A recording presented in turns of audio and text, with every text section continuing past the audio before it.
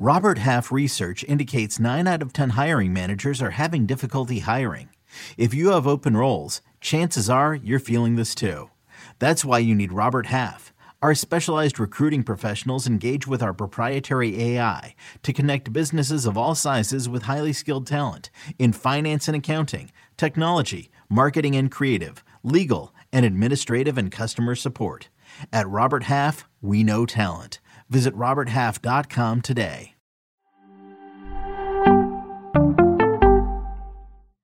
Some crazy stats from 2021, what they might mean in 2022, we'll tell you right now on Fantasy Football Today in 5. All right, folks, getting crazy here. I'm Adam Azer with Heath Cummins. You know we're always crazy. So, first crazy stat, I don't even think it's that crazy, Heath, but in 2020, we had 10 quarterbacks throw 30 or more touchdown passes.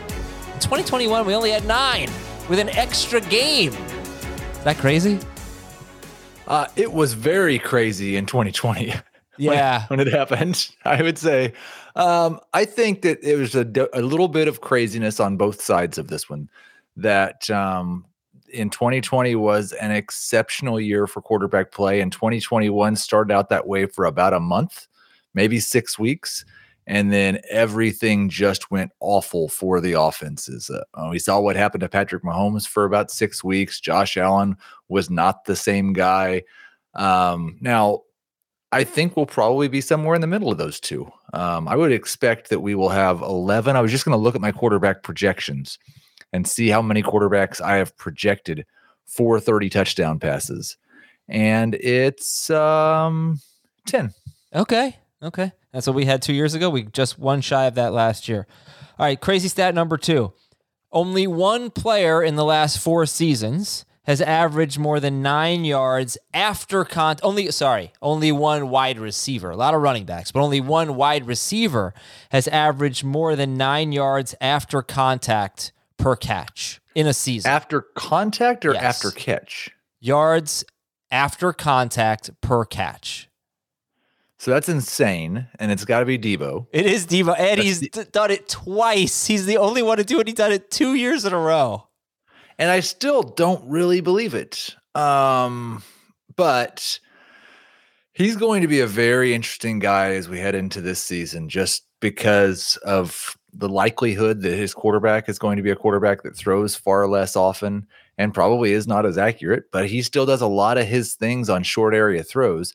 You know, defenses are going to go into this season with a plan for how to stop that, but I don't know totally that they can. So expect some regression, but he's elite at what he does. I think the more interesting is who are the players that other teams try to copy Debo with? Well, we're not going to say Laviska Shenault, right? Because that was kind of... That is the guy. I think the obvious answer now would be Jalen Waddle. I know Dave had tweeted out that he had Waddle ranked inside of his top 10 wide receivers after Mike McDaniel's quote about just get the best players the ball. I came out with Waddle closer to 20 in my initial PPR projections, but he seems like the most likely guy that somebody might try to do that with. I could see somebody trying it with like a DJ Moore as well. You know, you actually inspired me for another crazy stat. Jalen Waddle averaged 9.8 yards per catch last year. Mm-hmm. He averaged 18.9 yards per catch in college. That's a big difference. It is. What we saw from him as a rookie may not be anything like what we see from him as a second-year player. I don't know. This was not who he was. He was not Jarvis Landry.